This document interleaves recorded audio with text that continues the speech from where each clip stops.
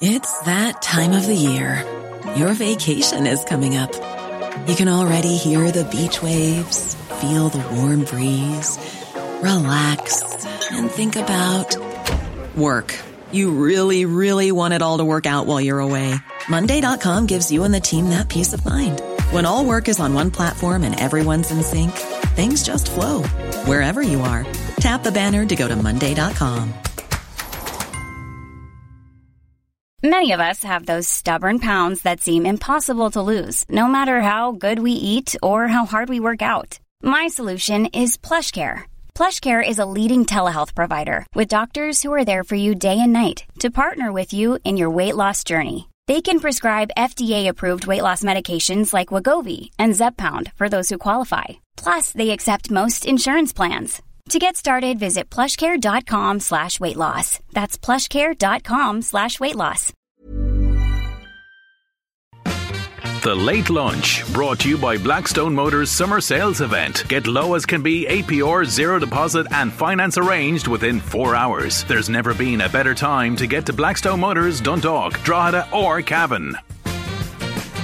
You're very welcome to Wednesday afternoon's Late Lunch on LMFM Radio. Now, before we get into business, or down to business today, at the end of the show yesterday, we were talking to Michael Fox about the big barn dance at Kilmoon, and Michael kindly left us 2 pair of tickets to give away for that big barn dance this Saturday.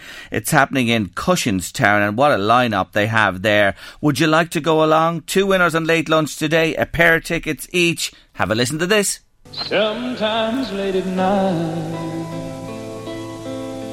I lie awake and watch her sleeping. That's enough, Louise. They've enough of it. They're the opening lines of a famous Garth Brooks song. What is the name of that song to go along to the big barn dance at Kilmoon? Get going with your answers to 086 1800 658 by WhatsApp or text. Your answer, what's the name of that Garth Brooks song? It's a classic, and your details, and we'll pick a couple of winners before the end of the show. And reminding you, we do have our Halpenny Golf giveaway as well today on Late Lunch. More about that coming up just after 2 o'clock. Change of Heart by Minister for Culture, Heritage and the Gaeltacht, Josefa Madigan, and it's been warmly welcomed by nature lovers and wildlife people. There's to be no hedgerow cutting until after August 31st this year. It wasn't to have been the 1st of August. We've talked about it since this was mooted on Late Lunch regularly, and I'm delighted to welcome back on the line with me today Una Duggan. She's Assistant Head of Policy and Advocacy at Birdwatch Ireland. Afternoon, Una. Hi, good afternoon. Thanks for joining me. Just to be clear about this again, it was proposed under the new Heritage Bill it would be banned the cutting of hedgerows from the 1st of March until, the end of July?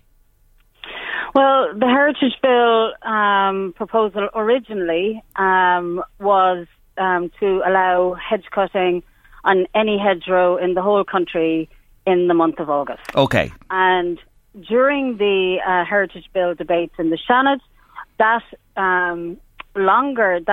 very broad exemption from for hedge cutting was slashed to say no, we're not going to allow hedge cutting in every part of the country in August, because that would be very bad for birds and pollinators. So somebody had the idea of, let's put the word roadside in there in the legislation. So the final bill that was passed was to state that hedge cutting would be allowed in August, and that the minister could make regulations in order to allow that to happen. Now, just to be clear, what the minister did yesterday was she has decided not to make regulations in relation to hedge cutting in August.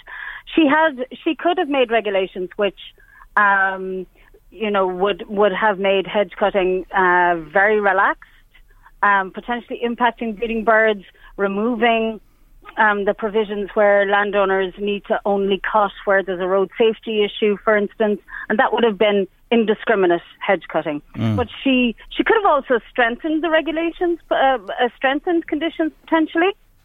But she chose, no, I'm not going to change the law that currently exists. So just to be really clear, hedge cutting is allowed for on roadside hedgerows anywhere in the country, notwithstanding the minister's decision yesterday. So right now, if you have a road safety concern, you can cut roadside hedge rows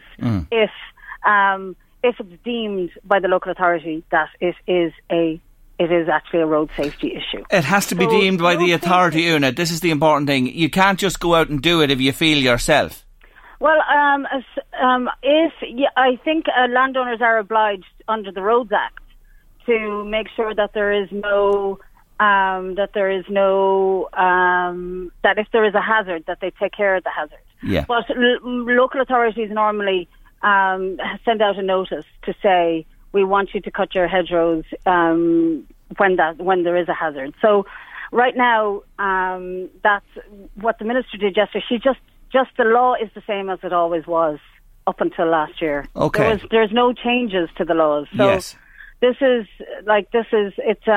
a very tricky one, but there's been some statements put out that this is going to cause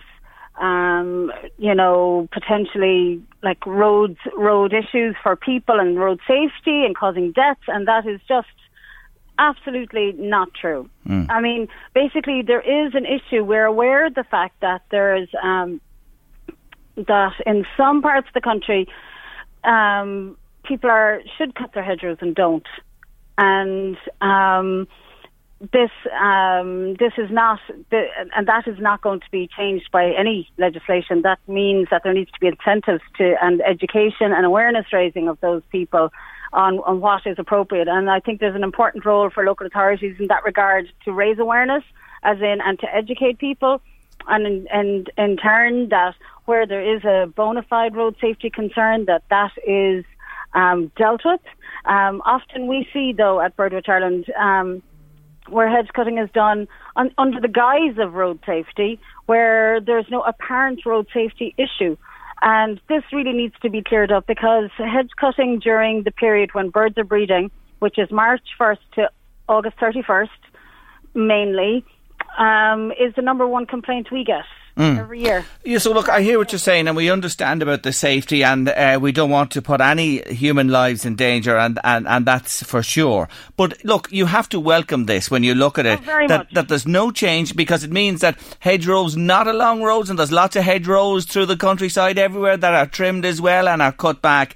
The law now has not changed. It's staying as it is. What do you put this down to? You had a petition. How many people signed that petition that you got going to oppose this change? 35,000 people, which was massive. And we think that's probably the biggest petition that was ever in the country, and definitely the biggest response in terms of a concern relating to nature or biodiversity. So basically, if the minister had gone ahead, it was potentially very threatening to late nesting bird species such as yellowhammer. But we did some research, and there's over 20 other species that were nesting late into August. We've done this survey now, 2017 and 2018, in certain parts of the country, covering about 13 counties, and there's a lot of birds nesting late into the season. But also, the beekeepers will tell you that hedgerows are really important at that time of the year as well. Yes. For bees. Yes. So it's, people want to see a strong and thriving nature, not hedgerows that are cut to the bone and where they're rendered useless to nature and to birds and to other wildlife. So we're very much welcome the Minister's decision. Next year, the Heritage Bill will hopefully sunset, as it's called. It might just disappear. The Dáil does have an opportunity to look at this, and we will really be hoping that the members of the Oireachtas will realise that they can't, that people want to see more nature, and that was what was reflected in the elections in May this year, where the sentiment was that our planet's in trouble. We need to protect nature. We've seen declines of bird species. The yellowhammer is red listed. 1/3 of our wild bee species in Ireland are threatened with extinction. 91% of our internationally important habitats here, including bogs and other habitats, are in unfavourable status. So, the news isn't good, and we need to do everything we can. And that's, of course, keeping in mind we're all road users. hedge cutting, roadside hedge cutting is essential for road safety. So we're very much welcome the Minister's decision, though, to be, on this occasion, to say, look, actually this isn't necessary. If the Minister thought it was necessary, it would have been done. It's not necessary. The law already has provisions for road safety, and she's making an extra step to stop indiscriminate hedge cutting. Next thing we want to see now is a national hedgerow conservation strategy and perhaps a bespoke law protecting hedgerows, because they are our arteries of our countryside and really important for wildlife. Terrific. Look, I just wanted to have a quick word with you because it's something we've championed here in the show, and I'm delighted that common sense has prevailed. I welcome and congratulate. I've been critical of many ministers in my time and things they do, but this is a good move by Josepha Madigan. And please God, beyond this, as you said, a strategy to preserve and conserve and encourage and build our wildlife back up on the habitats. We'll see that happening in the years ahead. Absolutely, Jerry. Can I just make one tiny plea? If people are really happy about this and what the Minister has done and they want protection for nature, drop her an email. Tell her that you are happy about this and let her know that you care. Because that's the most important thing we can do, is tell our politicians that we care about nature and we want to see more protection. Thank you. Hear, hear. Thank you for joining me, Una. Take care of yourself. Bye-bye. That's Una Duggan there, who's Assistant Head of Policy and Advocacy with Birdwatch Ireland. And I do welcome that personally as well, from the bees' point of view and the birds and the bees. We better talk about that as well on Late Lunch sometime soon. It just puts it in my mind. If you have anything to say on this, if you have a comment, always love to hear from you on Late Lunch. The number, the big number, 086 1800 658. WhatsApp or text us. Call in on 1850 715 958. Talk to us across social media as well. Up next on the show, I'm joined by Dr. Tony Humphreys. He has a brilliant new book out and he's coming to the Northeast shortly. You'll want to hear about this when you hear the facts behind this. The number of relationships breaking up in Ireland, marriages, 1 in 4 now. Tony's with us next. Dr. Tony Humphreys is a clinical psychologist, author, national and international speaker, and he's penned an intriguing new book with Dr. Helen Ruddle. It's called Breakthrough, The Power of the Interrupted Relationship. And I'm glad to say Tony is on the line. Afternoon, Tony. Hi, Jerry. How are you? I'm very good. Thank you so much for taking our call today. You're welcome. Thank you. Look, these stats, first of all, I just want to read these to listeners. In America, 60% of marriages break down and 80% of subsequent marriages end unhappily. Britain, it's 40%. Ireland, 25%. That's 1 in 4 and increasing. And fast increasing, yeah. And this book is really, that's, you know, those figures are startling. But this book really, and I just want to read a line, I'll quote you a line. In our experience, all the unhappiness in human relationships can be traced back to an unconscious expectation of not being lovable just for who we are. Do we all have this, Tony? Everybody suffers to some extent around that. Conditionality is very strong in relationships. If you're a good boy, if you're a good girl, if you get good marks, if you get on the winning team, if you do what you're told, right, it means behaviour becomes more important than the person of the child. Of course, I have needs of children, but I don't want to confuse the child's presence with the child's behaviour, and that very often happens. It happened to us all in classrooms as well, didn't it?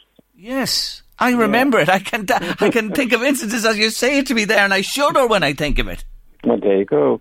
And it's very devastating when our presence or our person is confused with behaviour. But then when parents do that, they don't do it consciously. They do it because that's what happened when they were children. And human suffering is generational, not genetic.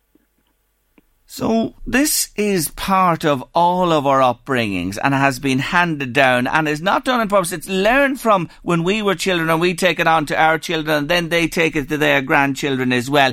You know, like with children, you do have to have, is this true, rules and regulations and routine and, you know, to keep a bit of order.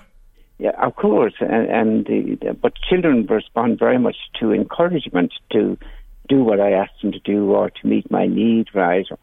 Or if they're struggling with it, I need to sit with them and say, how is it that you don't want to do your homework, or how is it that you don't want to go to school? But if I kind of get cross with them and say, you just do what I tell you now, just get to school, get down to your homework, then, of course, I'm breaking the relationship with the child over a bit of behaviour, and that can be devastating. And this stays with us, and we carry this within ourselves when we then move into a relationship with somebody else, you say? Yeah, and our hopes then that we'll find in the relationship with somebody else that we didn't find in a relationship with parents or teachers when we were younger. It's like, you know, all the love songs need to be rewritten, right? You're my everything, right? You make my world, my dreams come true, right? I can't live without you. You were made for me. Oh my God. I mean, that's a real codependent relationship now. I was made for me. I make my world go around, right? I make my dreams come true. And what I want to bring to you in my relationship is my fullness, not my emptiness. If I bring my emptiness, then it's a codependent relationship. And that's why so many relationships go into conflict, because of the codependence. I can't live without you, or you're never there for me, or your work is more important than me, all the kind of common complaints that occur. And so the purpose of the book is to try and bring about the safety for consciousness that the most important relationship that we need to have in this world is the one with ourselves. It's like the cure for loneliness is solitude. What I want to bring to you in relationship is my solitude. There's a lovely line from the German poet Rilke. Marriage consists in this, where each appoints the other the guardian of their solitude. Beautiful quote. I'm pondering that as you say it. Okay, and how does it feel? Yes. It makes sense. Real sense. It does, yeah. There's another lovely line. Separateness is the basis for togetherness. It's a real paradox. The more separate we are, the closer we are together. The more enmeshed we are, can't live without you kind of thing, then the more conflict that arises. And thank God for the conflict, because the conflict draws attention not to what's happening between people, but what's happening within each of the partners in the relationship. It's like when a lot of couples come to me for help, Jerry, they come with the belief that is the relationship is the problem, right? What's going on between them. And then gradually they begin to see, no, it's what's going on within each of us that we need to examine. That each one of us needs to come into a relationship with ourselves, and then we can deepen our relationship with each other. But if I try to sort out what's happening between them, it doesn't work. It just goes around in circles. So we must be content within ourselves, number one, and at peace with ourselves and love ourselves. Absolutely. Before we can be that with another. Be that with a partner, a lover, a friend, or be that with a child. Yeah. I mean, there's a lovely belief that I have, right? The quality of a relationship with yourself, right, can never be greater than the quality of a relationship with another. In other words, the quality of a relationship with a child, a partner, a student, a friend, or colleague can never be greater than the quality of a relationship with yourself. Bishop Christ said that thousands of years ago. You love God with all your heart and you love your neighbour as yourself. Best kept secret in the Catholic Church. So that's what it was really about.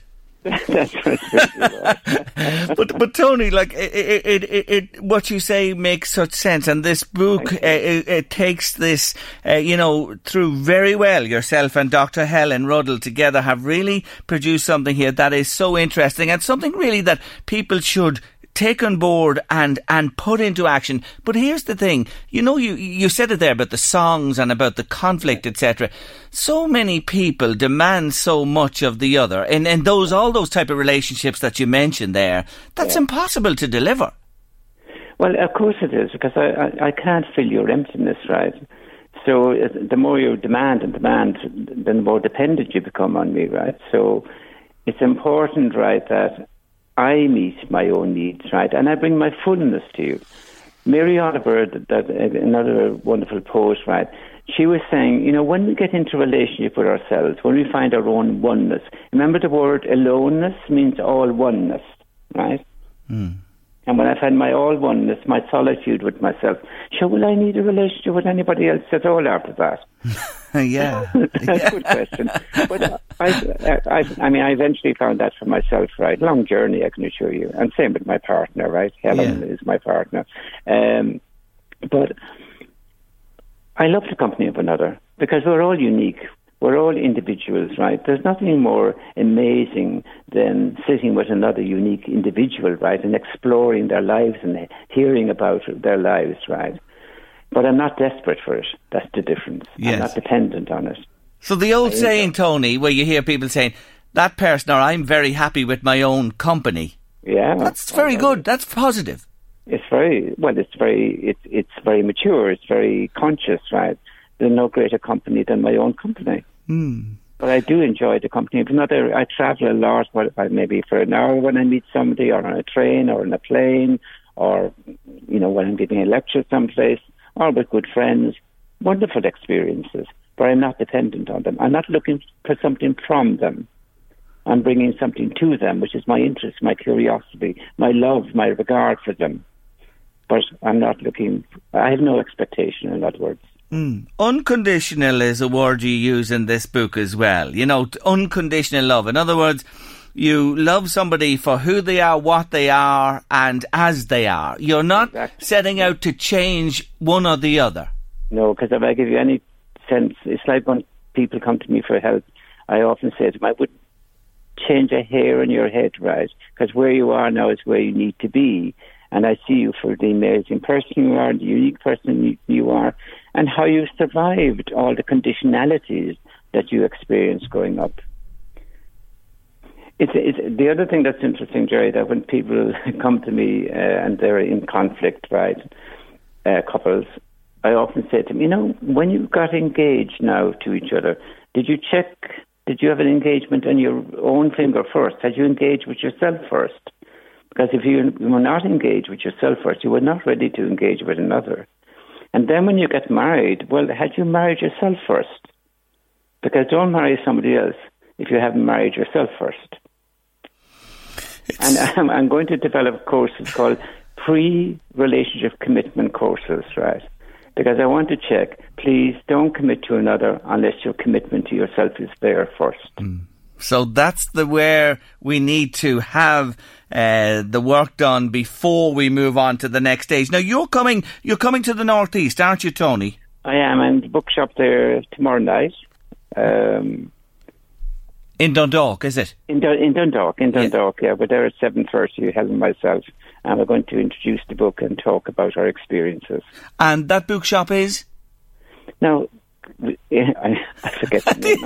I'm sure Louise will know. Yeah, we'll check with Louise. Yes, we'll get the name of the bookshop and we'll find out. There are. My secretary. No, Tony, I will get it. I beg your pardon because I should know as well. But I will tell you that there are not many bookshops in the Northeast, never mind Dundalk itself. So we will tell you, we will let them know where you are tomorrow night. You're in Dundalk at 7:30 in the bookshop in Dundalk, and the book is called Breakthrough: The Power of the Interrupted Relationship, and it's by Tony Humphreys and Helen Ruddle. And as I speak, Louise is busting a gut in there to get the name of this bookshop so as we can tell everybody where it is in Dundalk tomorrow evening. Tony, listen, we have it, I think. Have we got it, Louise? Do you have the bookshop?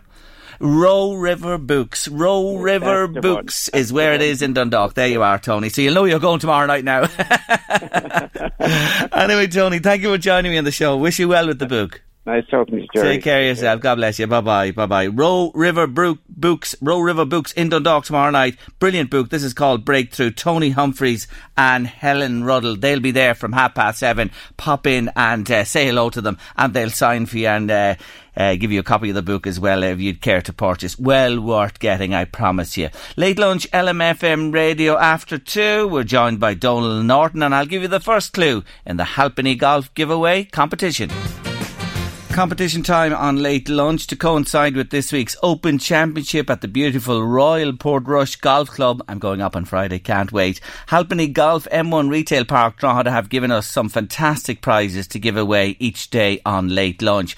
And remember, Call in, ask for Bobby or David, and they look after you if you're looking for clubs, bags, trolleys, shoes, GPS clothing, and any golf accessory you could think of. They have it all there at Halpenny Golf on the M1 Retail Park, just on the outskirts of the north side of Drogheda. Here's the prize today. It's a Callaway Golf Hold-All. It's beautiful. It'll hold a golfer's gear, anything he wants to bring along to the golf course in style. On Monday it was Who Am I? Yesterday, Where Am I? Today is What am I? What am I in the context of golf? Here's your first clue. There are 4 of us each year, but I'm the one who never moves. There are 4 of us each year, but I'm the one that never moves. Golf. Think about golf. Competition. Clues 2 and 3 to come a little bit later on in the show. Answers, if you think you know it now, 086 1800 658 by WhatsApp or text. My next guest has been an award-winning comedian and many, many other things beside. But he has lots of strings to his bow. Yes, he has. He worked in radio back in the days of the Pirates. He's with me today. He's in the hot seat. He's the cans on. The microphone goes up. And I'll say hello to Donal Norton. Donal, you're welcome to the show. Good afternoon and thank you for having me. Not at all. You're very welcome. Before we start, I just want to make sure that everybody knows that I'm here in false pretenses. And it's all down to the sign that's at your gate, which says, well, I know it used to say the voice of the Northeast, but now it says the voice of the Northeast, and I want to apologise to your receptionist. I'm really sorry. It was embarrassing. Anyway, you're welcome, and you're still as sharp as a button, watching out for everything, even on your way in here. Tell me about this. You began in this game at what age? 15? I was 15 when I was 15. I was doing 6 shows a week, every night, on radio. Later on in my career, I decided, well, listen, I'd actually like to study this as a career, and went off and did a degree in television radio production. And it was only then that I totted up the amount of hours that I did. Again, I was 21, I'd done 3,200 hours live and air, and they were going, so what do you want us to train you to do? Maybe shut up. Never. The voice is everything. Radio Carousel, Boyneside Radio, which was first? Carousel, that was in Navan. That was the greatest. Now listen, no offence, because I know I'm in the land of Boyneside Radio. Radio Carousel was the best radio station. Well, actually, it was the most unbelievable radio station in the world because A, it was a pirate, it was illegal, and B, talk about hiding in plain sight. This was the Kaiser Solsek of radio studios, because where are we going to put it? We're going to put it straight in the middle of the shopping centre. Right, will we hide it away? No, we won't. We put it in the centre of the shopping centre in a hexagonal glass box so nobody can actually get away from it. It was like doing a radio show in a goldfish bowl. It was brilliant. And the way people got attention, there was no such thing as texts or WhatsApps. There was 10p coins banging off the window the minute you put your mic up. What a difference to today. But look, you were, as you said, illegal. Sure, they could walk down and close you down in a moment. That's it. And one of our outside broadcasts was from the Trim post office. I swear to God, me and a man called Hugh Hardy, who owned the show, or owned the station, yes. I had to do the warm-up act, and then it was the Hugh show, and live from the post office in Trim. And it was the Department of P&T who came to close you down, wasn't it? Yeah, they were the people. They were the people who were meant to regulate it. They were delivering mail for us. Could only happen in Ireland, couldn't it? I remember one time, I was telling you that it was this big hexagonal glass box in the middle of the shopping centre. I got fired a couple of times for some mishaps. And sometimes I didn't get fired for what I thought were mishaps. And they weren't. The greatest one that I remember, because I was only telling the story the other night, was, you remember Frankie Goes to Hollywood? Yeah. Relax, exactly. You're not now. You should see him on the side of this chair at the minute. I've never seen somebody with their finger on the mute button so quickly. This is the best video game I've ever played on the radio. Let's see. Can we completely freak him out here? Right, I want you to picture this. Relax had been banned all over the world, okay, but it was still a huge hit, and we were playing it on the radio. But they came up with their follow-up, which was Two Tribes, okay? I made my way to... my show was on, I think it was at 7 o'clock in the evening. And this was the Friday show. And I made it my business to get the very first copy of Two Tribes Go to War. I had the first copy. It was on a 12-inch. I hadn't even heard it. I went to Abbey Discs in Dublin to collect it. Got the bus back, straight off the bus into the studio, waited for the sports to be finished, got this piece of 12-inch, put it on it was records back then. I didn't have time to cue it. I introduced the show because I was excited about this. I told everybody, I told you last night I was going to get this. I have it. This is going to be the very first play in the history of Frankie Goes to Hollywood. Two Tribes. I'm just literally putting the needle on the record now. We're all going to hear this at the same time. And that's exactly what we did. Now, there was a speaker over the roof of the studio in the shopping centre, so people could actually hear the station and they could hear what was going on. The start of the 12-inch record started off with the siren, the air raid siren. Nothing else, just the air raid siren and this voice that went, "This is the last voice you will ever hear.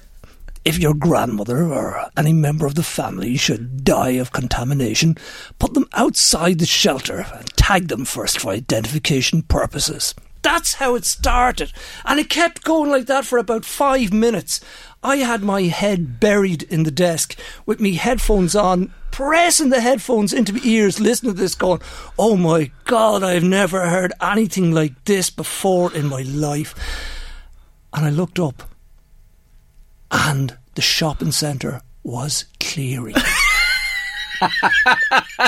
Friday, 7:05, there was women picking up children, putting them into shopping trolleys, dragging the ones behind them, fleeing for their lives. But I'm like going, oh my Jesus, what have I just done? That is the end of any radio career I'm ever going to... I literally, you can't believe. It was like, it really was like in Chernobyl. Who pressed that red button? Might have been me. And I'm like, okay, I'll turn off the speaker and it should be okay. And I'm like, what I'm going to say, I'll just let it play anyway. And at this stage you could look out into the car park. The guards were at the door. There was people trying to look in towards the window to see could they get like people out there.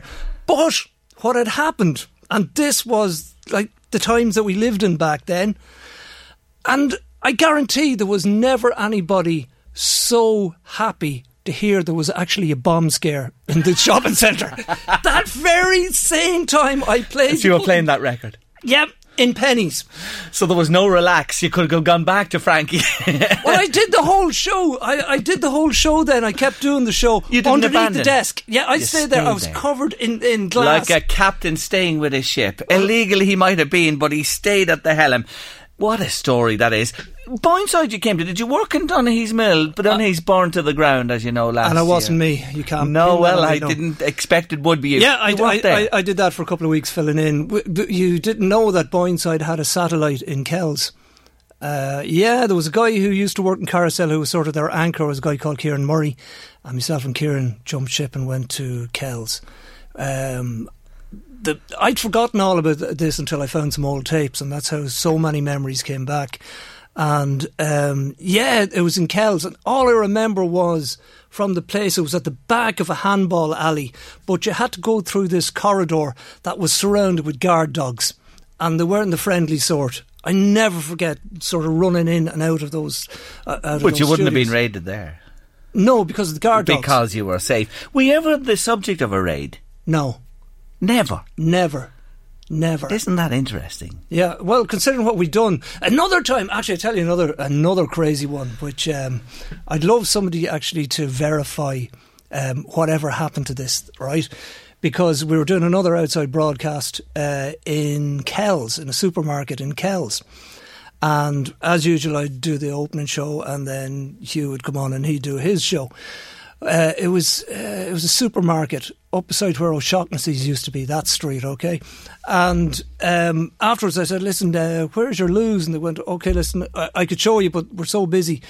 Go right down to the bottom of the shop, go up the stairs, now it's dark, so just make your way up through the store. That's just the storerooms. Go all the way up to the top, and there's a little room up in the corner.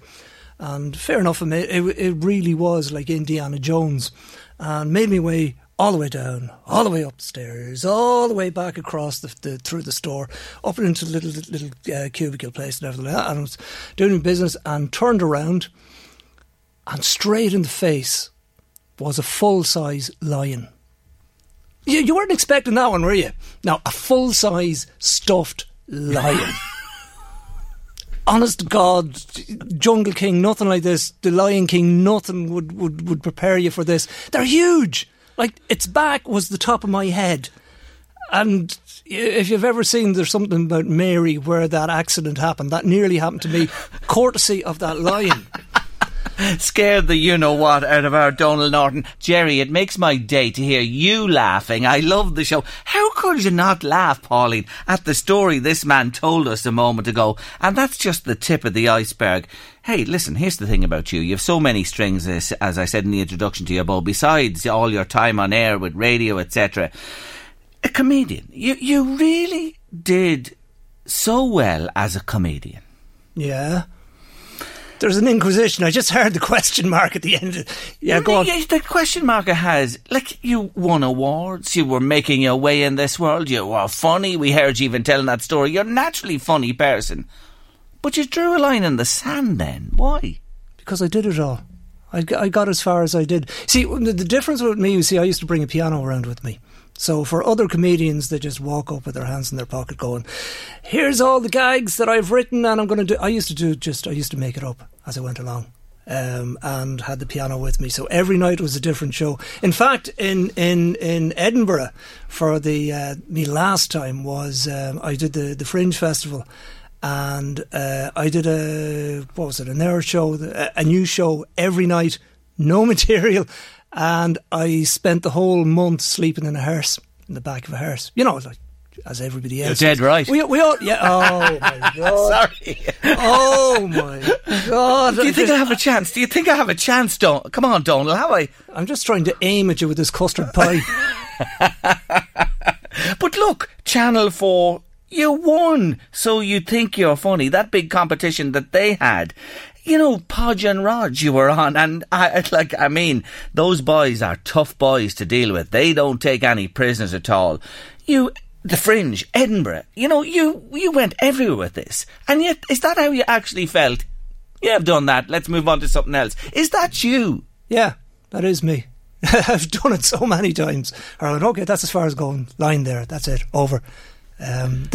Go on, sorry. Do you know there's a fella called Norton making it big in England? Yeah. I'm going to tell you a story about him. I'll tell you a story about... yeah. You know, he look at him. Yeah, well, I'm not one to name drop, but I've met loads of names and things like that. But when I won the So You Think You're Funny thing for Channel 4, right, I did that in duress. Because basically all the agents, I'd been doing comedy for 2 years, and at that stage I'd headlined even Andrews Lane with my solo show for 4 nights in a row, in 4 Friday nights in a row and stuff like that. I'd done telly stuff and everything, and they weren't letting me into the Kilkenny Cats Laugh, basically because, oh no, you've not done any competitions. And I'm like, oh, but why should I do competitions? Like, yeah, my point was always that, look, comedy is subjective. How can you turn a subjective into competition? Because what's funny for one person is not funny for the next person, particularly if it's the person they're all laughing at. So I sort of, at the very end, I went, look, I'll do a competition, right, just to prove you. And that was the Channel 4 So You Think You're Funny. And the way that worked was crazy. It was brilliant. What they did was they ran 7 nights in a row in the Comedy Cellar in Dublin. And they had every comedian on. Every night, you know, so they had, like, in one night they could have 12 people on. So they didn't announce on the night who won because it was all the way through. And what would happen then was in London they would do the exact same, where they would run so many nights, pick the best one. Same in Wales, same in Scotland and outer UK. And then they would pick the best, the whole lot of them, and send us over to Scotland for the Fringe Festival. But, so there'd like to be 5 or 6 of us on the night. But they didn't tell you until the last minute. And so that you didn't have your moment of glory going, yeah, I won, all right, give me lovely girl's sash or whatever. That didn't happen. And the way you found out was when your mates were telling, going, well, I heard I didn't win. You're going, okay, I heard nothing. And then they were looking at you going, oh yeah, you jammy. No, I just didn't hear anything. I genuinely, yeah, because that's because you won it. I did. And oh, by the way, phone call, yeah, you did win it. You need to be in the Fringe next Tuesday. And you're like, oh, how am I going to organise accommodation over there? It's ridiculous. And that's another story about how I ended up sleeping in a hearse. In the hearse as well. But anyway, I said, right, I couldn't, I rang everywhere. There was no accommodation anywhere. So I went, okay, look, I've got the name Norton here. Some people might have heard of another Norton. I'm going to have to tell some porky pies here. So I rang this place and I was, yeah, I'm sorry, but I'm Graham Norton's brother here, and I'm coming over to do a show in the Fringe just for one night, but I can't get accommodation, and I've tried everywhere, and I don't like using the name, but yeah, this is... And the man went, oh, look, I'm really sorry about this, but there's an old couple down the road. They have a B&B that they only hire out to friends and family that they know and what have you. But I'll go down the road and ask them personally, would they? And fair enough, they went, yes. And I was going, great, lovely. So he gave me their number and I rang them. They were lovely. They were gorgeous. And when I came to the airport, I got a phone call to say they were outside waiting for me. They were going to give me a lift. And I'm like going, oh, God, I'm going to have to be really careful about this. So I went. It's that time of the year. Your vacation is coming up. You can already hear the beach waves, feel the warm breeze, relax, and think about work. You really, really want it all to work out while you're away. Monday.com gives you and the team that peace of mind. When all work is on one platform and everyone's in sync, things just flow. Wherever you are, tap the banner to go to Monday.com. Hey, it's Danny Pellegrino from Everything Iconic. Ready to upgrade your style game without blowing your budget? Check out Quince. They've got all the good stuff, shirts and polos, activewear, and fine leather goods, all at 50 to 80% less than other high-end brands. And the best part? They're all about safe, ethical, and responsible manufacturing. Get that luxury vibe without the luxury price tag. Hit up quince.com/upgrade for free shipping and 365-day returns on your next order. That's quince.com/upgrade. Many of us have those stubborn pounds that seem impossible to lose, no matter how good we eat or how hard we work out. My solution is PlushCare. PlushCare is a leading telehealth provider with doctors who are there for you day and night to partner with you in your weight loss journey. They can prescribe FDA-approved weight loss medications like Wegovy and Zepbound for those who qualify. Plus, they accept most insurance plans. To get started, visit plushcare.com/weightloss. That's plushcare.com/weightloss. Back, and they were so excited. Oh, we have Graham Norton's brother staying with us. This is fantastic. We'll have to give you a lift to the, like, they were 90 years old, and I'm like feeling, oh God, I feel like, oh, this is bad. So I'll be up in the room and I'll just come down when I'm finished, okay? All I was doing in the room was cringing, going, oh God, what have we just done here? So they then said, look, we'll bring you to the gig. And I was going, oh, no, I'll be fine, I'll get the bus. No, we'll bring you. They brought me to the gig. They collected me, they brought me home. And I go, and we've got a surprise for you in the morning. I could hear in the next morning, there was all this rustling around the place. We brought all our nephews and nieces and everyone down so they could meet Graham Norton's brother. And I'm like going, oh dear God, oh great, yeah. If I can't at this stage sort of go, I'm not Graham Norton's brother. So I'm cringing through the whole thing, going, oh yeah. And I came up with this story, and it's semi-true because Graham Norton's real name isn't Norton; it's actually Walker. And I think it was his grandmother or someone who was Norton. So I was sort of, well, I'm legitimately here, Norton. So he's the one who's changed his name and is making the whole thing up. So after I met everybody and did my best, oh God, yeah, no, but I like girls, sort of bit. They went, listen, before we bring you back to the airport, yeah, we want you to meet one of our dearest and oldest friends, and he's going to be so thrilled to meet you. I'm going, well, if there's only the one, that'll be great. So he only lives around the corner. So, oh, okay, sure, look, we'll do it. Hell with it anyway. So they brought me around the corner and said, we want to introduce you to Sean Connery's brother, Tom Connery. And I'm like, oh, the love of God. What does he do? He's a plasterer in Edinburgh. 006. Yeah, he's a plasterer in Edinburgh. So we've known him all our lives, and they were telling me stories about him that as Sean got more famous, your man Tom actually started to develop a lisp. The same lisp, and he would do voiceovers for him and everything. And eventually he did a film in Italy where he was playing a Sean Connery, sort of budget Sean Connery, but apparently he was a terrible actor, so it didn't go anywhere. So he's a plasterer, and I get to the house and there's an old battered 1977 Merc white with a stepladder strapped to the roof, and this was Sean Connery's brother, and he comes down, they're going beep beep beep, and he's coming down going, oh Tom, look, the man, he's here beside us, and he's coming down, you could see, and he looked the spit of Sean, only much younger and much better preserved, even though he was older.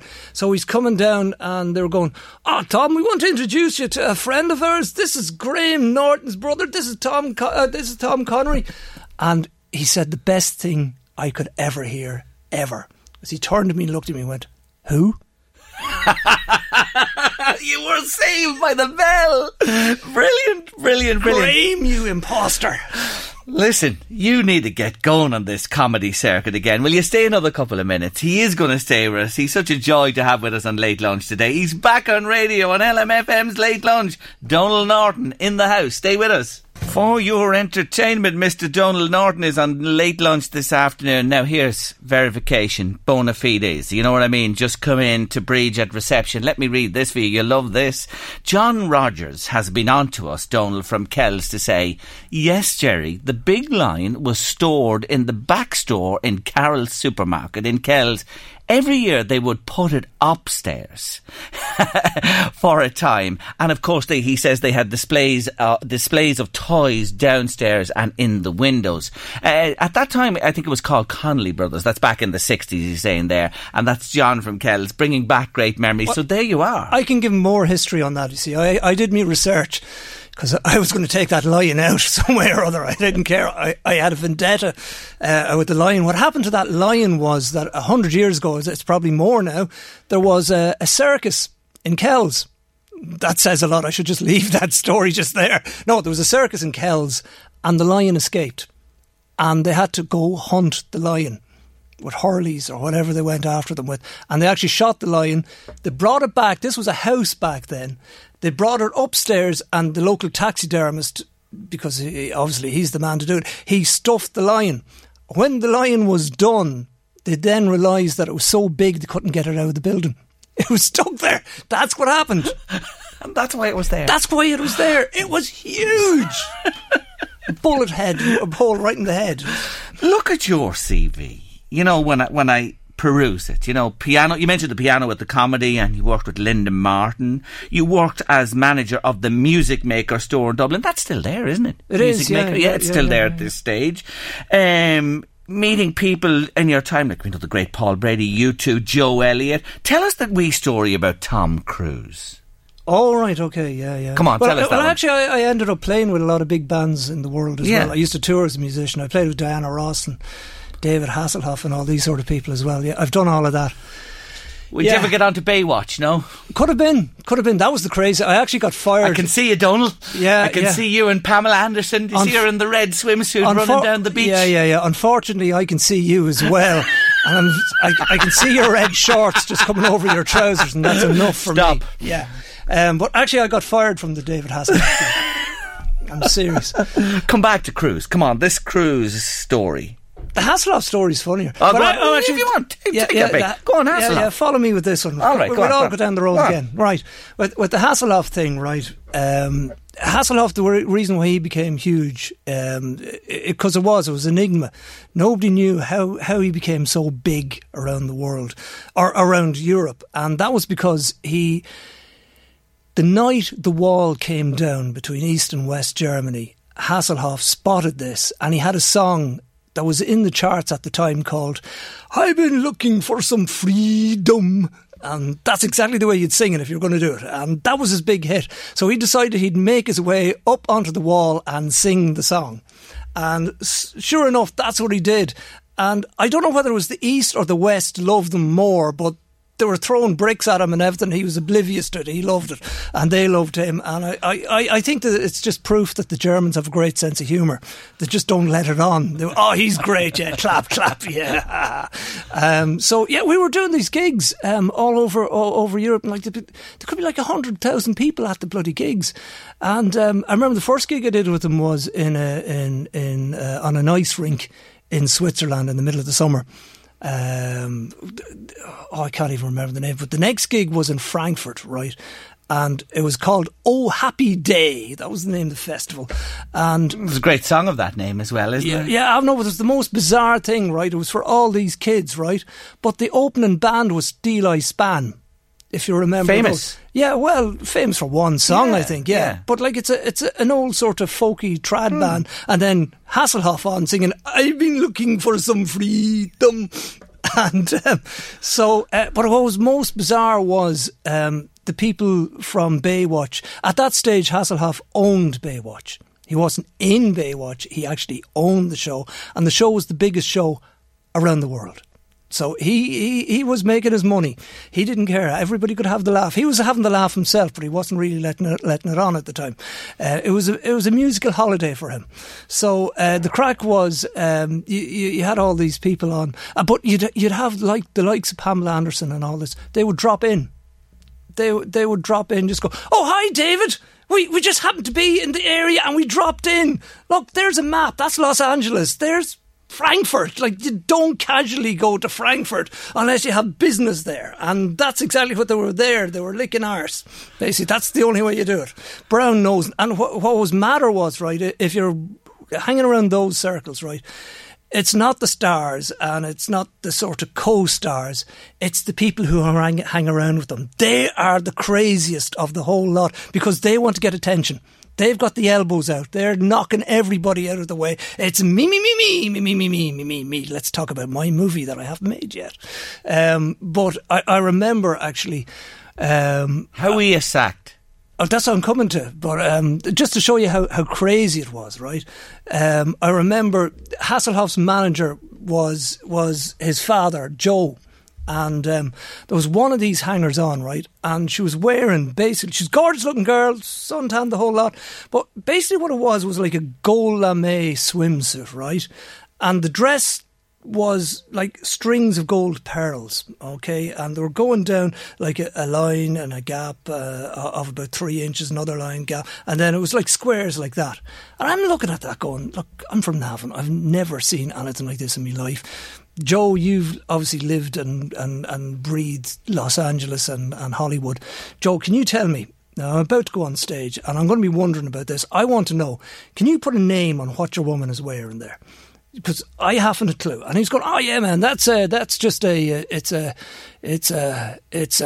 was 4 songs in, I was looking over the side of the stage, he was still scratching his head. Now, the thing with Hasselhoff when we were playing, right, there was a couple of little golden rules that I never knew of, right? If David Hasselhoff does something crazy, which he will do, the thing is, you shouldn't break your arse laughing on the stage at David Hasselhoff. Second thing is, you shouldn't let David Hasselhoff catch you breaking your arse laughing at Mr. David Hasselhoff. And the third thing is, don't let his father catch you.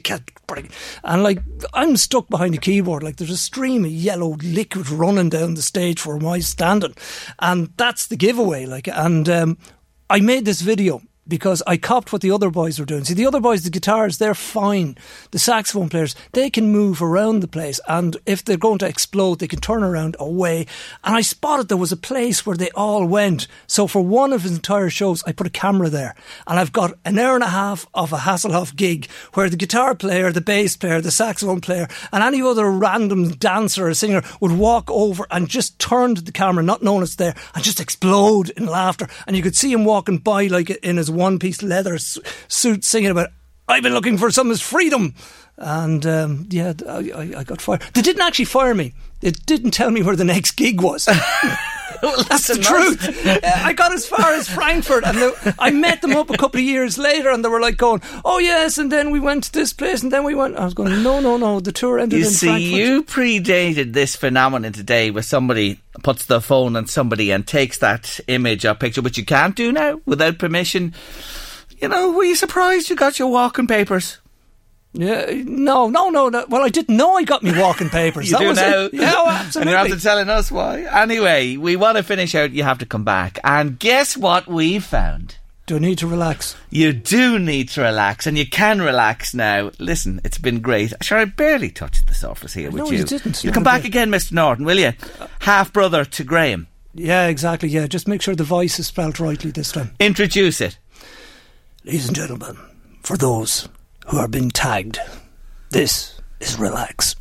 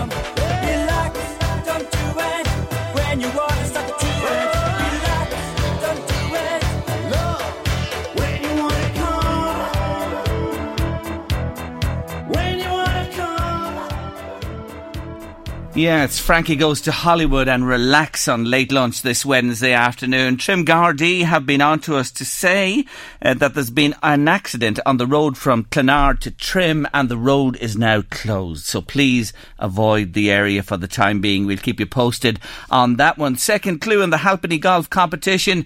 It's Callaway Hold All is the prize today. Here it is. There's no trophy when you win me. What am I? There's no trophy when you win me. If you think you know the answer, 086 1800 658 by WhatsApp or text. Heading to our next break on the show, and afterwards we'll be joined by Sarah Kelly. Reminding you about the Bailieborough Midsummer Festival. It's happening this Friday the 19th through to Sunday the 21st. Big festival on in Bailieborough, and there's going to be a lot going on there. Music, teddy bears, picnic, market stalls, treasure hunt, 5k run, and a brilliant production of John B. Keane's The Year of the Hiker in the Bailey Hotel this Friday night. Declan Nerney's performing on Sunday afternoon along with John McNichol. €5 entry for adults and children. Children are free actually, 5 for the adults, and that's the Bailieborough Midsummer Festival Friday to Sunday this coming weekend. Well worth checking out. Now put yourself in the shoes of my next guest. You believe you have a chest infection, have an appointment with your GP and emerge from the consultation with a diagnosis of something entirely different. Yes, that's Sarah Kelly's story, and she's on the line with me. Hello, Sarah. Hello, how are you? I'm good, thank you for taking my call. You were only what age when this happened? I was 11 years of age, yeah. Oh, God. Do you remember it? Do you remember it clearly that time you went to the GP? Oh, yeah, I remember it, very clearly. I went in with, a cough, and I thought it was a chest infection. And when I went into the doctor's, she told me to stand up straight, and I said, I am standing up straight. And she examined me, and then she kind of clocked that my posture wasn't great and led to believe that it was scoliosis. So she wrote it down on a piece of paper, because obviously me and my mum hadn't a clue what scoliosis was at the time. Excuse me. So she sent us to Temple Street Hospital for an X-ray that evening.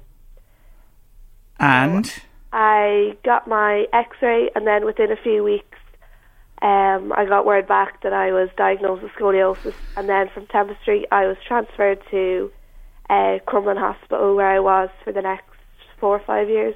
And in and out at different times over that period of time.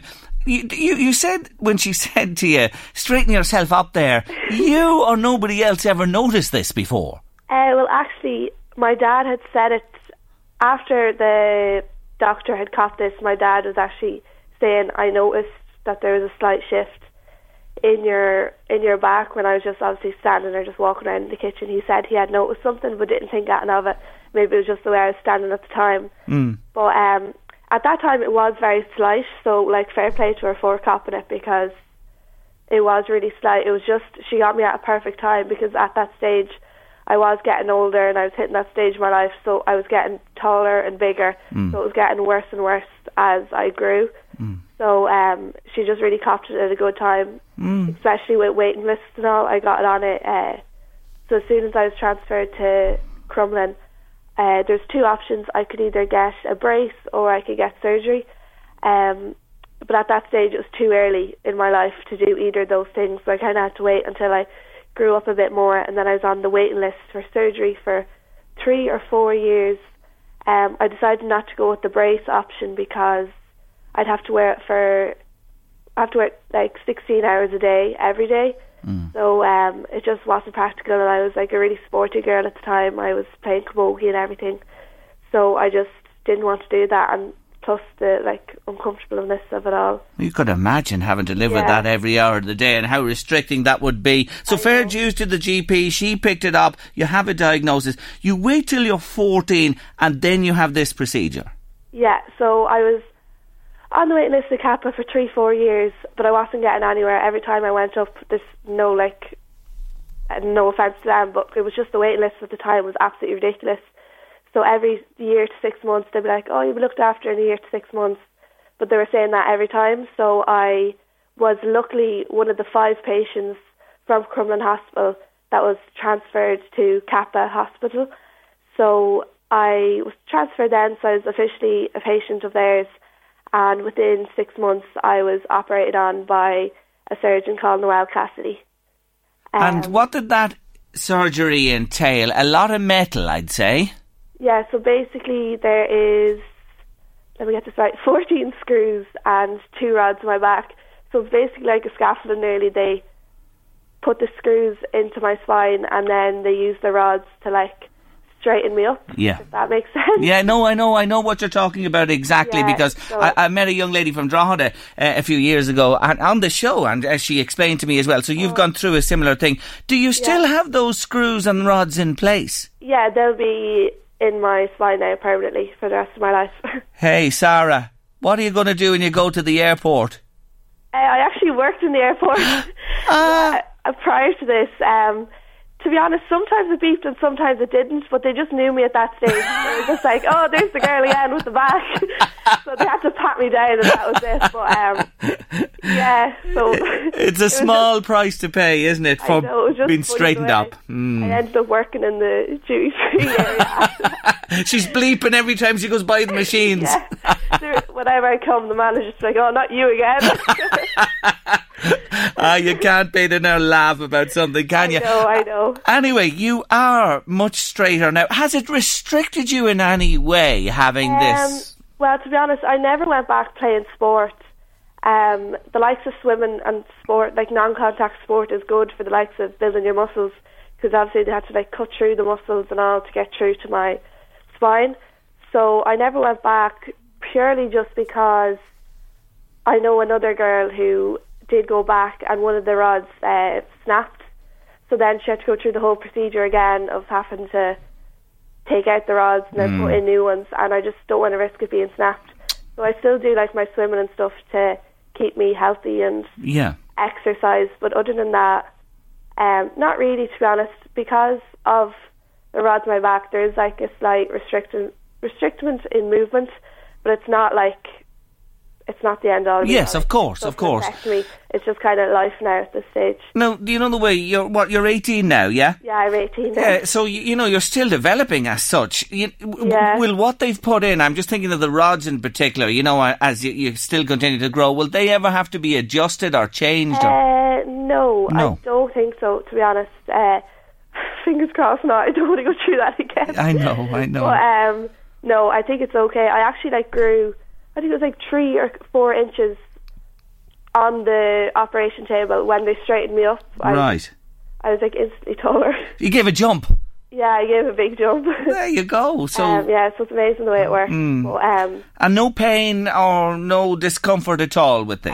No, not anymore, to be honest. Well, obviously, if you're not in a comfortable position, just like anyone else, I won't be bit of discomfort. But otherwise than that, it's just life is normal now for me, to be honest. Before that, it was very bad. I'd in school and stuff, I'd be very uncomfortable. I'd be constantly going in the toilet, but I'd actually be just going for a walk to stretch my back, and then I ended up having to get a laptop for school and everything because of it. But besides, all is good. Have to leave it there for today. It's lovely to talk to you. Thank you for taking our call, and I wish you well. Thank you, you too. Thanks a million, Sarah. Take care of yourself. Sarah Kelly there telling us about her diagnosis of scoliosis and how she's all the better for that fusion procedure in her back. Late Lunch LMFM Radio News and Sport next, and afterwards we're heading to Riga to catch up with Dundalk fans ahead of this evening's Champions League qualifier. Late Lunch LMFM Radio this midweek Wednesday afternoon. Your final clue in the Halpenny Golf Competition. The prize today, a Callaway Golf Hold All. It's beautiful. I promise you'd love to win it if you're a golfer, if someone in your life is a golfer. Third clue in What Am I? What am I looking for here?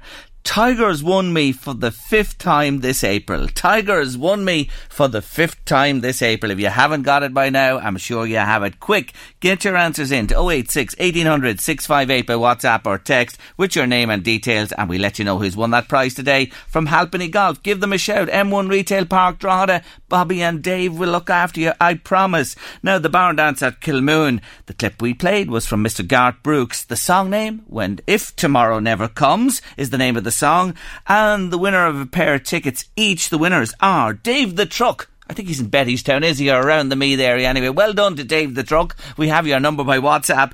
He got it right. And Nuala Talent, Clorhead, pair of tickets for you to the big dance in Kilmoon this coming weekend. And thanks to everybody who entered that competition. Now, as you know, you heard Michael there. Yes, we have live coverage of Dundalk's Champions League qualifier in Latvia this evening. They're in Riga. The game is live from 5:25 here on LMFM Radio with Adrian Taff and commentary. And we'll be talking to Adrian in a few moments' time. But before all that, Adrian was out and about on the streets of Riga, bumping into Dundalk fans here, there and everywhere. And first up, he met a man who's been supporting the Lily Whites for years. His name is Sam Hanks, and Adrian began by asking him, what about the 0-0 last week at Oriel Park? The Riga team came for the result and got the result. The 0-0, or a draw they were looking for, obviously. So they may come out tomorrow night and be going for a goal, which we will be looking for, an away goal, which would be great. If we scored a goal, they have to get 2 to beat us. So here's hoping. Yeah, one name on everyone's lips, Michael Duffy at the moment, isn't it? Yeah, Michael had to leave the party yesterday for something, special party of his own at home. and we're hoping that he gets back in time for the match. Yeah, I'm sure as a Dundalk supporter of 60 years vintage, as you say, you've seen plenty of teams, and some better than others, but some you'd have maybe more of an affinity for, and some that you loved more than others, even if they may not have been more successful. Do you have one that you'd pick out in the past? Or is this the one? No, this one is a good team, but the team in 1967 was Alan Fox's team, an excellent team, from 1 to 11, and one sub. You know, in those days, they were a class side. Like when you think about that, the directors sat down and brought in the players, and when they had all the players in, they went and got a manager. That doesn't happen nowadays. You know, you'd be slacking directors and saying this, that and the other about them, but they were something else in those days, you know. They were nearly ahead of their time in a way, because some clubs have sporting directors that supply the players for the That's team. very true, because Dundalk had 2 of them at that time. Paddy McCourt was one of them. He used to scour the country looking for players, and they were an excellent side. It's just unfortunately we've bad news this week as well with Jimmy Dainty dying. You know, our sympathies go out to him and his family. He was another good player, a young lad coming over from Birmingham, you know, that time. But no, I do think the Foxes team was the best team of all. Well, listen, Sam, lovely to meet you, and enjoy the game. Let's hope we get the result that everybody on this tour wants, certainly, apart from the tour guide. Here's hoping. We're still on this walking tour of Riga here this morning, and this afternoon, as it is now. And I've met another Dundalk supporter here who's wandering along. Your name, please? Liam O'Hanrahan. Liam O'Hanrahan. And where are you from, Liam? Dundalk. Whereabouts? More specific. Barrack Street. Barrack Street, all right. Is this your first time away with Dundalk, or have you been out on other trips? 2002 with Colin Corrigan. And you survived. and he survived. More to the point. How are you finding Riga? And you've had a nice little, it's a gentle enough walking trip and plenty of stops for people. It's just unbelievable. The buildings is fascinating. It's on the history that's gone in and it all. It's brilliant. What other trips have you been on? Just the one to Croatia, that's all. Yeah. Very good. And like Dundalk really does offer Dundalk supporters the opportunity to go and see places when they're in Europe like this. It's a great opportunity. Definitely. The last time when I was in Croatia, we went to a couple of vineyards and different things like that. It was great experience. So last night, what did that involve? You're looking at me like a man who doesn't want to tell me. A quiet night in. Right, quiet night in a pub. What do you think? Yes, okay, fair enough. Talk to me about the football a little bit. What are you expecting? Oh, go win, definitely. I'm very impressed. If Riga play the way they played in Dundalk, I don't see any worry. If we have the right men on, the right team, if the right team's picked, I think we'll do it. You see signs of weakness there on that Riga side last week? You were at the game. Oh yeah. The only one that impressed me was the Frenchman. Pesu, was it the winner? Yeah. He was the only one that impressed me off the team. Yeah. You know. What about Dundalk's form this season? What have you thought of that? I know they're top of the league and all that. It's hard to criticise, but what have you thought and what did you think of them last week against Riga? I thought they were good, but it wouldn't have been my choice of a starting 11. But sure, he's the manager. He's at it an awful lot longer than I am. I only support him. He knows the ins and outs of all his players. So he picked the team that he thought was right. But our performance the week before that in Derry, I was at that game. Andy Boyle played the whole game, and my God, he is an impressive player. I think we'll do it. You're fairly confident you'll be coming back and you'll be heading in the next round out to whatever far-flung destination it takes you? I probably will. Dundalk Football Club, of course, has a big tradition of following from Ardee, and I've bumped into 3 people that I know myself from around Ardee. John Joe Conlon, Ciara Carberry, who was my neighbour as I grew up, and Mark Conlon as well, who runs Endemol Dunes as it was. Hamill's pub, yeah. When did you all come out today, yesterday? Yesterday evening, yeah. We come in, we flew out at 6 o'clock from Dublin to Paris, and then from Paris on to here, so got here yesterday evening about 5 o'clock, so lovely so far now. That's Mark Conlon talking there. Did you get to stop in Paris at all, or get into the city, or was it just a quick stop? Just a quick stop. We were about an hour between flights, so we were under a bit of pressure to get onto the plane, to get through security and that. I know from other European trips that I've seen yourself, and I've seen you too, John Joe, and many of them as well. How many have you been on over the years? I don't know. Lost count of all the ones I've been on. Any stick out in your mind as most memorable? Almar, I suppose, has to be one that sticks in most of my memory. Kieran Kilduff. Kieran Kilduff's goal. Yeah, it was a great moment, wasn't it, for Dundalk Sports? Ciara Carberry here in the middle of the two men as well. Ciara, how are you enjoying the trip? You've sort of been commandeered into the old supporting Dundalk thing, going out with Mark. Yes, this is my third trip, I think, is it? And loving it so far. Really nice, lovely city, and enjoying the crack with all the fellow supporters. Yeah, I see you often in the main stand there in Oriel alongside Mark. And how have you found sort of getting into the culture of Dundalk and getting into the supporting of the side? Because you wouldn't have supported them as a young No, I didn't know. It was only when I met Mark that I got kind of thrown into the deep end with Dundalk. But I'd be into sport now and into soccer and that. So I enjoy the crack and great atmosphere in Oriel there every weekend. So. And what about the match? How do you feel about it? Oh, hopefully now they'll do the job in it and we'll be on the road again for the next round. Yeah, I know from, I know both Mark and John Joe from being out at RD Celtic, you know what good football is, right? But not at the moment, I have to say. Yeah. But John Joe, you were at the game last week, presumably, as well. Yes. What was your analysis of that Riga team and the Dundalk chances? I think they were too defensive for Dundalk, but Dundalk didn't play well. The forward line, I think the final pass was the downfall. Yeah. Do you think that we'll see a very different game? Do you think Riga will come out and play a different game? Well, hopefully they will, and it'll give us an opportunity to attack them better. Yeah. What about yourself, Mark? Chris Shields is fit to start now. I think we lost a lot of balance in midfield when he went off now, but if Boyle can start, Benson can start and Shields can start, I think we'll be alright. Benson looked the part when he came on in the second half, so I think they'll have to come out with us a little bit and that'll give us a good chance to counter-attack. So I'll be confident. One goal gets us, we get one, they have to score two. So I'll be confident enough going through.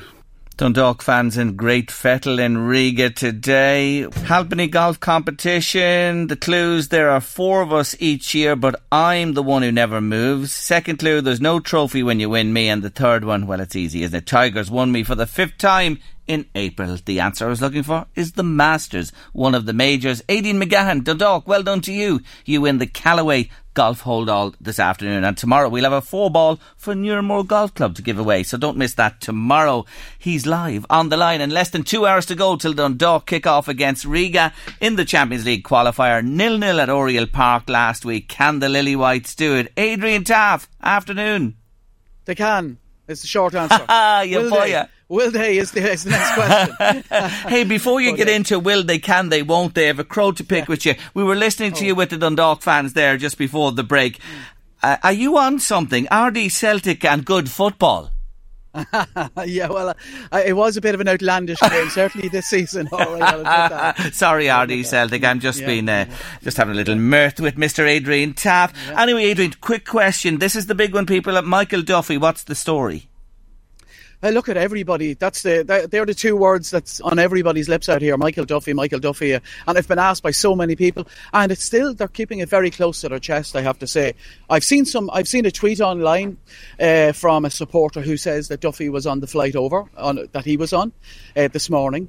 Now, I've heard nothing official from the club, but I have heard that he won't play tonight. Now, whether that's he won't start and he might be on the bench and come on, I just don't know. I don't have any more detail on it than that. Everybody is trying to find out that piece of information, but nobody's managed to do it. Okay, we still have no clarification. Yeah. You don't have team news just yet, 2 hours ahead? No. Nothing coming from the camp. An hour, we'll get it in. All right, and we'll have that for you. What's the weather like there this evening? It's lovely. It's a lovely afternoon here now. It's a beautiful afternoon. It's 20 past 5 here now, 25 past 5 almost. And it's a lovely afternoon. Yesterday was absolutely torrential. The weather was last night was diabolical. To be honest with you, certainly the weather gods made us feel right at home. It felt like an Irish summer. So, but today now is a little bit more like I packed the shorts when I came out here, but they certainly weren't. Oh my God! I'm getting a picture of that, and I'm starting to get worried. I'm looking at chicken's legs here in my mind's eye. You need to get control of that imagination, Jerry. It's furtive, and that is for sure. What's the stadium like that they're playing in? You've been there? Yeah, it's a lovely stadium, I have to say. It belonged to Skonto Riga, who went defunct a number of years ago. the Riga team that Dundalk are playing tonight are an amalgam of two other clubs who got together, and they've taken over the use of the stadium. And it's a nice stadium, about between 7,000 and 8,500, I think, seater. And it's it would be the envy of almost every League of Ireland club outside of, I suppose. Oh, well, that goes without saying, doesn't it? It really does. Yeah. What about the support for Dundalk? Plenty of white shirts round? Yeah, a serious amount of Dundalk supporters out here. I think with long trips to the likes of Azerbaijan, possibly, and Belarus in the offing in the next round, depending on how things go, I think a lot of supporters saw this as their opportunity. It's very accessible. You can get here directly with Ryanair, and there's plenty of connecting flights as well to here too. So a lot of supporters took the opportunity to come out here and make this their season's jolly in Europe, possibly, So, good crowd here. I think we're expecting about 400 Dundalk supporters. Great. Riga themselves, their crowds are very small, between 300 and 400, I think, is around their average on a match night.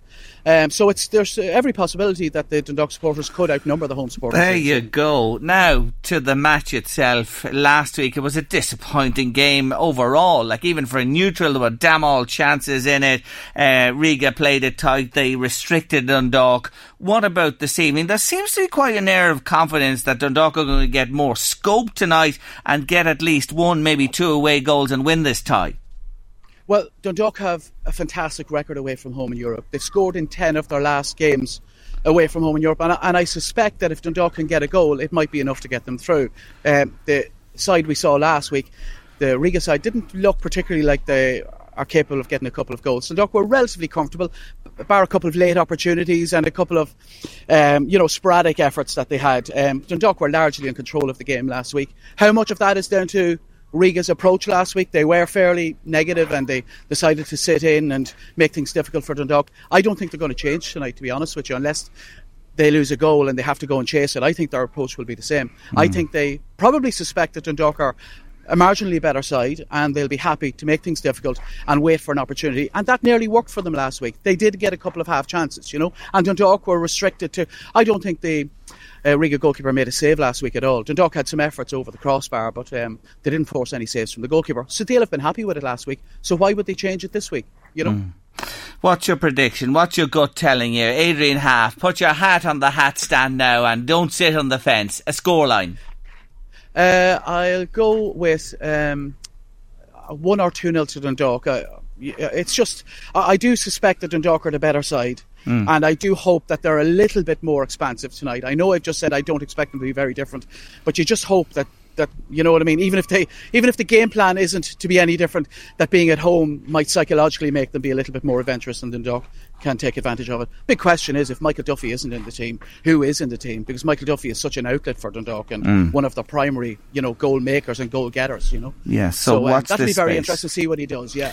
Listen to this space, because he's taking the lemon and honey. He's lubricating the vocal cords, and he's ready to bring it to you in its entirety. Yes, Mr. Adrian Taff in Riga from 5:25. The game live here on LMFM radio. Good luck this evening, Adrian, and good luck to Dundalk as well. And we'll be listening all the way, and hopefully they can do it and make it through to the next round of the Champions League. Thank you so much for joining me.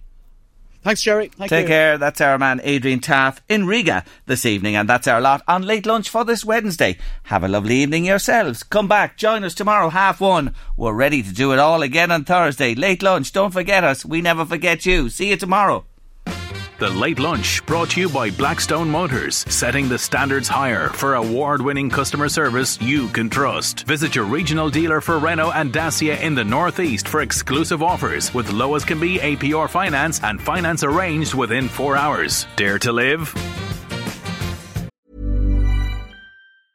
Cool fact, a crocodile can't stick out its tongue. Also, you can get health insurance for a month or just under a year in some states. United Healthcare short-term insurance plans, underwritten by Golden Rule Insurance Company, offer flexible, budget-friendly coverage for you. Learn more at UH1.com. Hi, I'm Daniel, founder of Pretty Litter. Did you know cats tend to hide symptoms of sickness and pain? I learned this the hard way after losing my cat, Gingy. So I created Pretty Litter, a health monitoring litter that helps detect early signs of illness by changing colors, saving you money and potentially your cat's life. Pretty Litter is veterinarian developed, and it's the easiest way to keep tabs on your fur baby's health right at home. Go to prettylitter.com and use code ACAST for 20% off your first order and a free cat toy. Terms and conditions apply. See site for details.